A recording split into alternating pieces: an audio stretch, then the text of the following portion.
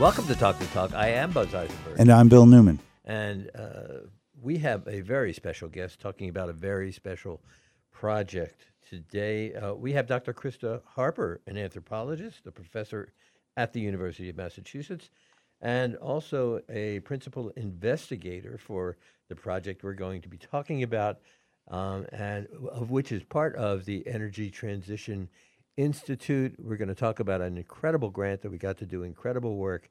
Dr. Harper, thank you so much for being with us. Thank you for having me here. So, first of all, what is the Energy Transition Institute? So, the Energy Transition Institute is an interdisciplinary research center at UMass that is focused on enabling a fast and fair transition to a decarbonized energy system. We need to stop burning fossil fuels, and the ETI has engineers, scientists, climate scientists, social scientists who are working on figuring out how to do that in a way that benefits everybody and gets rid of the fossil fuels while bringing in some of the advantages of the new renewable energy system to communities all around. Sounds like it's looking for exactly the answers that so many of us are looking for. I have immediately, Professor, I have a remedial question. Yes. Don't we know the answer to this? Stop burning fossil fuels, use alternative energy? What am I missing? Yes. So you're right. Climate change is here and it's scary, but we're not doomed because one of the things that we need to do, the most important thing, is to stop burning fossil fuels. And the good news is that we have a lot of renewable energy technologies that are already, plug and play, ready to put into the system. But we also need people's buildings and houses and transportation to be ready for electrifying everything with renewable energy. So moving on from fossil fuels is going to be a tremendous social and technological change. Massachusetts passed the 2021 climate law to cut carbon emissions by no less than 50% by 2030 on the way to a net zero energy system in 2050. So that target is coming up fast. And we need to figure out how to do that in a way so that it's not massively socially disruptive. So, Professor Krista Harper, you are a cultural anthropologist, and you are the principal investigator. And there is a project that's being funded by the Environmental Protection Agency involving our beloved community of Holyoke. So could you tell us about the Holyoke Community Energy Project? Yes, the Holyoke Community Energy Project is a project that I'm leading. It received $1.1 million in funding for a 4-year project in Holyoke that is going to be on energy transitions in underserved communities. And our team from the UMass Energy Transition Institute is going to be collaborating with community organizations, including Neighbor to Neighbor Holyoke and One Holyoke CDC, and other organizations. Community Development Corporation. Yes, Community Development Corporation, to study how to meet the challenge of making New England's housing stock clean, green, and efficient. And if you live in an old New England house like I do, that is a challenge where on the one house level, it can make you want to rip out your hair and move to Florida. Yeah, look what's happened to me. Right. But I just want to backtrack just a little bit. We all know that Holyoke is underserved in so many different ways, but you're talking about a context here involving energy. Well, why do you call it an underserved community? Well, that's actually, that is the language of the Environmental Protection Agency's research program. It is on drivers and environmental impacts of energy transitions in underserved communities. But I actually want to pivot away from that and talk about how Holyoke is actually a great place to study energy issues for so many reasons, and that it's really important not to see the community in Holyoke in terms of energy deficits. But what has happened there is a great history for launching work on energy. Because Holyoke was, a 19th century energy innovator with the hydropower dam and the canal system, which is amazing, and it was built by Irish and French Canadian immigrants. And it also has a rich history of environmental justice activism. Some folks out there might remember the 1980s mobilization against the proposed Herco incinerator. So that is an energy system kind of activism. And then more recently, the 2010s campaign to close the coal-fired power plant at Mount Tom. So tell us this, if you would, please. What is it that you're actually going to study? Yes. I understand the answer you're looking for, but what's the question?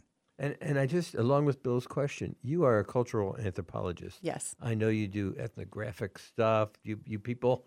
Yep.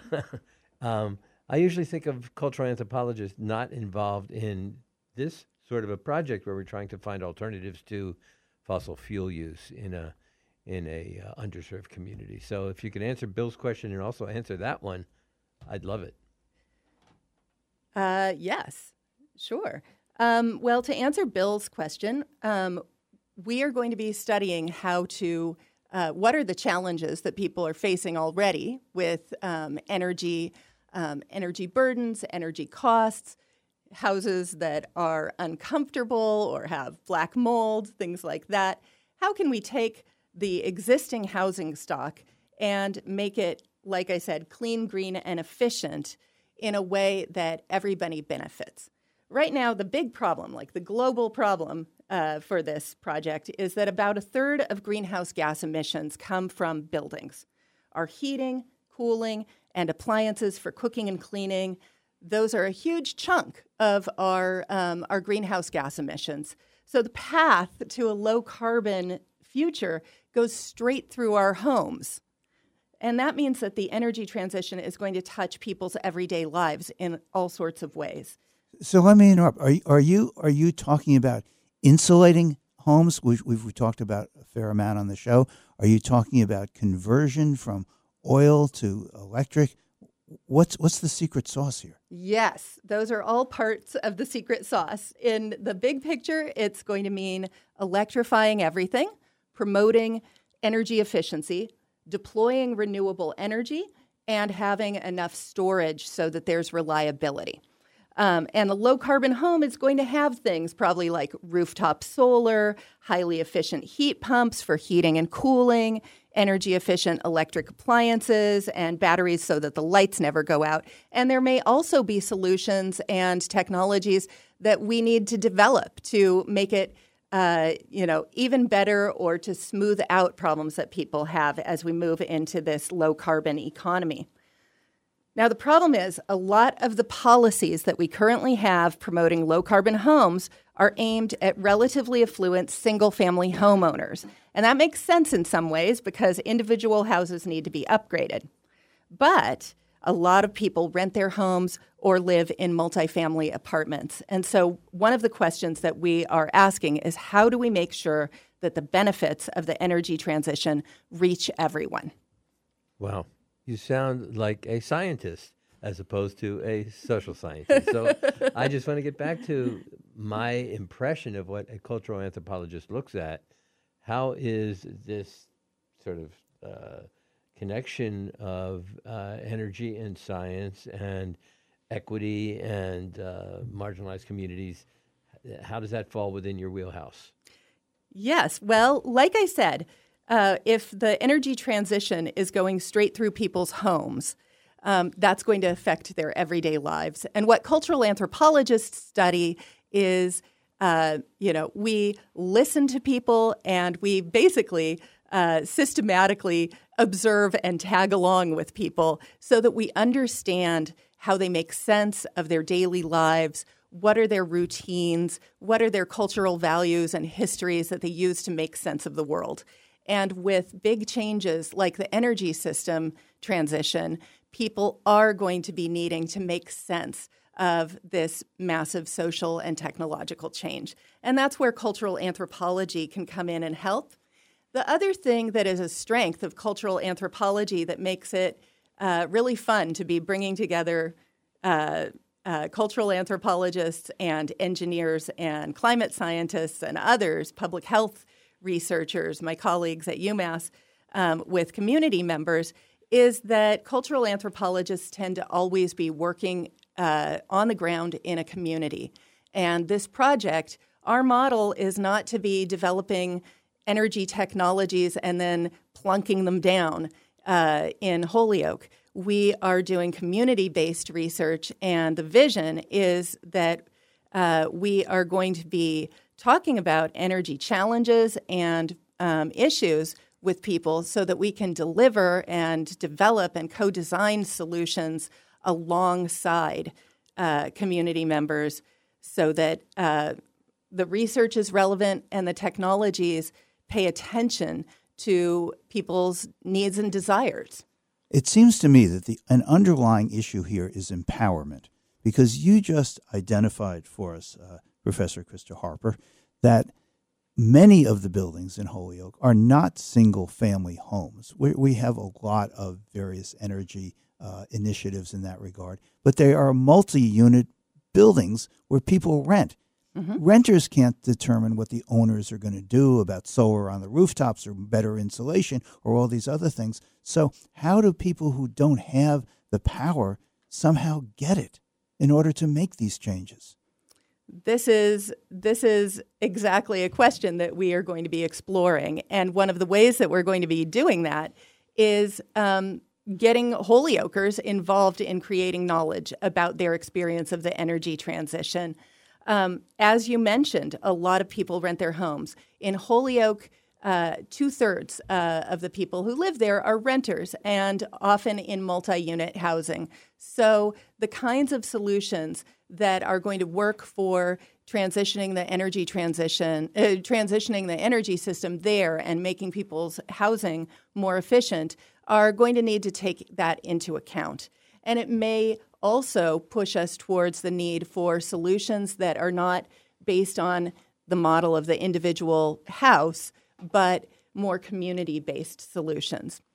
It also means that since they aren't going to be people aren't necessarily going to be fixing up their own individual house, it means there needs to be a lot more civic attention, people paying attention to energy in their community. And that's why we're launching through this Holyoke Community Energy Project, we're launching the new Energy Justice Leaders Program in collaboration with Neighbor to Neighbor Holyoke and One Holyoke CDC. And what the Energy Justice Leaders Program means is that community members are going to join us for a series of monthly workshops where we're going to be co-designing energy solutions that respond to Holyoke residents' energy needs, that center community voices, and that seek to repair environmental injustices, like the history of environmental justices that we talked about a few minutes ago.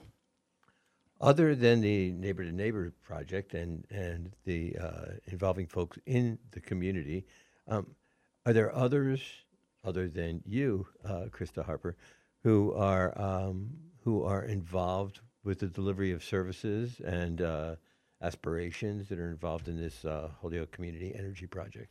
Other people from UMass, other colleagues of yours? Oh, yes. So we have a fabulous team from UMass and a team that's really committed to doing research in a way that's in dialogue with community members.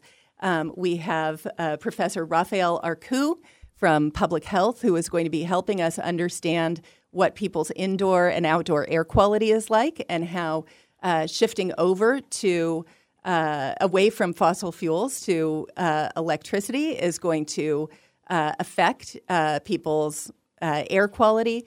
We have my colleague Nick Caverly, who is an anthropologist who is an expert on housing demolitions, and so I am relying on him for a lot of expertise. We have folks from regional planning like Camille Barchers, who studies urban infrastructure systems at a more of a systems level, and my colleague Joseph Krupczynski, who has been an expert on doing community-based design in Holyoke with Latine communities, We're going to be having bilingual workshops, and I don't know what I would do without him. And we have this expanded team at the Energy Transition Institute, including Aaron Baker, who's the director and who is an engineer. And whenever I hit the wall as a cultural anthropologist, Aaron Baker is the first person I ask.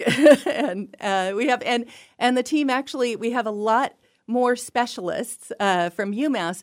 But what is the secret sauce, as Bill said, is that our vision is bringing together these specialists not to be, the experts on the energy transition, but to be collaborating and listening to people who are living through the energy transition in their own context and figuring out how to do that so that it improves people's lives, because it really can improve people's lives. There is thinking about replacing our entire energy system is a pretty scary thought. But even without climate change, the fossil fuel system is dirty. It needs to change. 9 million people a year globally die from pollution due to fossil fuels, about 100,000 a year in the United States alone. And so moving on from fossil fuels will not only lower greenhouse gas emissions that cause climate change, but it's also going to be cleaner skies and a healthier environment and quieter streets. There are a lot of benefits potentially if we upgrade our systems, upgrade people's houses, and bringing in a perspective that pays attention to people's need to redress environmental injustices that they have experienced and to have a more hopeful vision of where the energy transition can take us. That's what this project is about. There's hope in the air. We're talking to Dr. Krista Harper of the Energy Transition Institute, particularly about the Holyoke Community Energy Project, which has just received a $1.1 million grant from the EPA to engage folks in Holyoke community with these specialists, this distinguished panel. We'll be right back. Lead the boys and girls onto the beaches. Come on, tell you my secrets. I'm kinda like a prettier Jesus. Turn it on. You're listening to Talk the Talk with Bill Newman and Buzz Eisenberg. You're listening to Talk the Talk with Bill Newman and Buzz Eisenberg, WHMP. We are continuing our conversation with Dr. Krista Harper, who is merging the needs of the community in Holyoke with the science necessary and the EPA grant, which is going to allow the Holyoke Community Energy Project is what it's called, to engage community members in making their own communities more immune to the harsh effects of climate change. Bill, you had a question. Yeah, I do. Professor Krista Harper, my understanding is that the air pollution in Holyoke, and it is substantial, Springfield and Holyoke close by being the asthma capitals of Massachusetts and the country in some ways, that pollution doesn't come from Holyoke. That pollution comes up the valley from New York City and the environment. And so even if you improve the air quality by having less fossil fuels burned in and around Holyoke, how is that actually going to help the people of Holyoke? Well, you're absolutely correct that the pollution that people suffer from here in the valley is not entirely caused by fossil fuels or industries that are operating here in the Connecticut River Valley. We get a lot of pollution from other places as well. That's true. What we can say is that as the entire energy system gets transitioned in the Northeast as a region, in North America as a really big region, then air quality is going to improve. And also, as people make improvements in their housing, there's a possibility that the air quality is going to improve as well. If you're not running a diesel oil burner in your basement or have a gas pilot light on all the time on your stove, those will probably make some improvements in your indoor air quality. But in terms of the global picture, yes, the global picture for pollution is that we receive flumes of pollution from places that are pretty far away, and so tackling air quality and pollution and burning fossil fuels at system-wide level and New York State and Massachusetts, many of the states in the Northeast are starting to put into place some really some ambitious targets for reducing greenhouse gas emissions and pollution, and so that's cause for hope.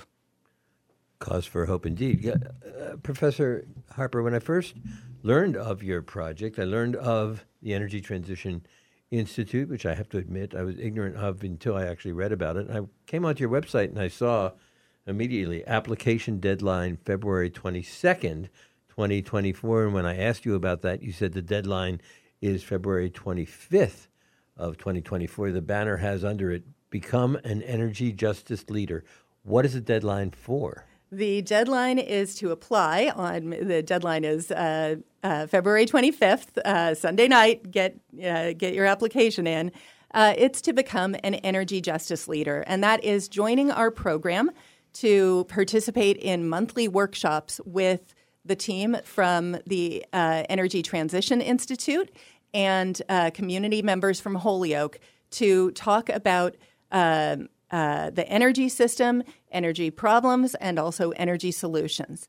To join the program, you need to be a Holyoke resident who is over 18 years old and with a household income of under $100,000 a year.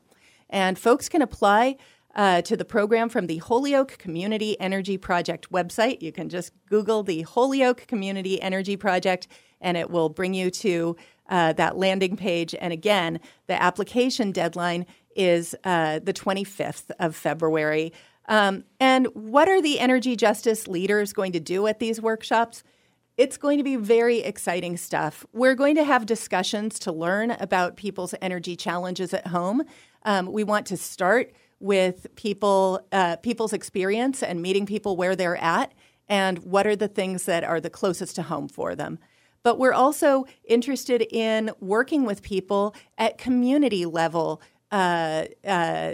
energy solutions and discussions of the energy system. So we're going to be co-designing a solar-powered community fridge for the Dwight Street Urban Garden with my colleague Steve Fernandez from UMass, and learning together about solar power and battery storage in the process. So we have hands-on activities. We're going to do air quality and energy efficiency monitoring in people's homes. And we're planning an energy and environmental justice tour for Doors Open Holyoke in October so that the energy justice leaders can learn and teach us about the past, present, and future of energy in Holyoke. How much is the grant for? What's the application? If I were a Holyoke resident and otherwise were eligible for it, I'm applying for how much money to do what specifically? So participants in the Energy Justice Leaders Program will receive a stipend for attending the workshops, so $50 for coming to the 2-hour workshops. So that is a stipend of about $400 a year for attending all of the workshops. And they will also receive meals during the workshops. We have childcare and Spanish translation available, and there will be further opportunities to participate as members of the research team and receive a stipend for that after the completion of the program. And people will get a certificate for completing the program as well. And so I think that people are really going to, in addition to that, build their capacity for learning about the energy system and civic engagement, learning how to make decisions and inform people in their community about changes in the energy system. But changes in the energy system are going to cost homeowners money or renters money. And so eventually, how does this actually result in actual change on the ground? Right. Well, at the state and federal level, there are a lot of policies all of a sudden that are offering grants and funding for people to upgrade their houses, for people to get electric vehicles, for cities to get electric school buses. There's a lot of information and a lot of funding out there, but it's very hard for community members and for cities that are already cash-strapped, like Holyoke, to access those funds. And so our hope is that through having the Energy Justice Leaders Program, we can be better positioned for Holyoke to attract some of that funding and some of that support to power the energy transition for Holyoke. But also for, one of the concerns that people have in Holyoke when I've talked to them about, especially to renters, is that they're worried that making the upgrades to the buildings could cause the rents to go up, could cause them to be priced out. And what we are wanting is an energy transition where everybody benefits and people don't get displaced by the upgrades that happen. Instead, they all share the benefits. So finally, if people want to find out more about either the deadline to become an energy justice leader or they want to support your program, your project, how do they get in touch with you or the Energy Transition Institute? You can look up Holyoke Community Energy Project on the internet, and it will take you to our landing page, or you can contact me at communityenergy@umass.edu. Thank you so much, Krista Harper. It's really fascinating, and it's really important work that you're doing. Thank you so much for having me on. We're going to be right back. We're going to be talking to a group in Amherst that wants a ceasefire. We'll be right back. This is Talk the Talk with Bill Newman and Buzz Eisenberg.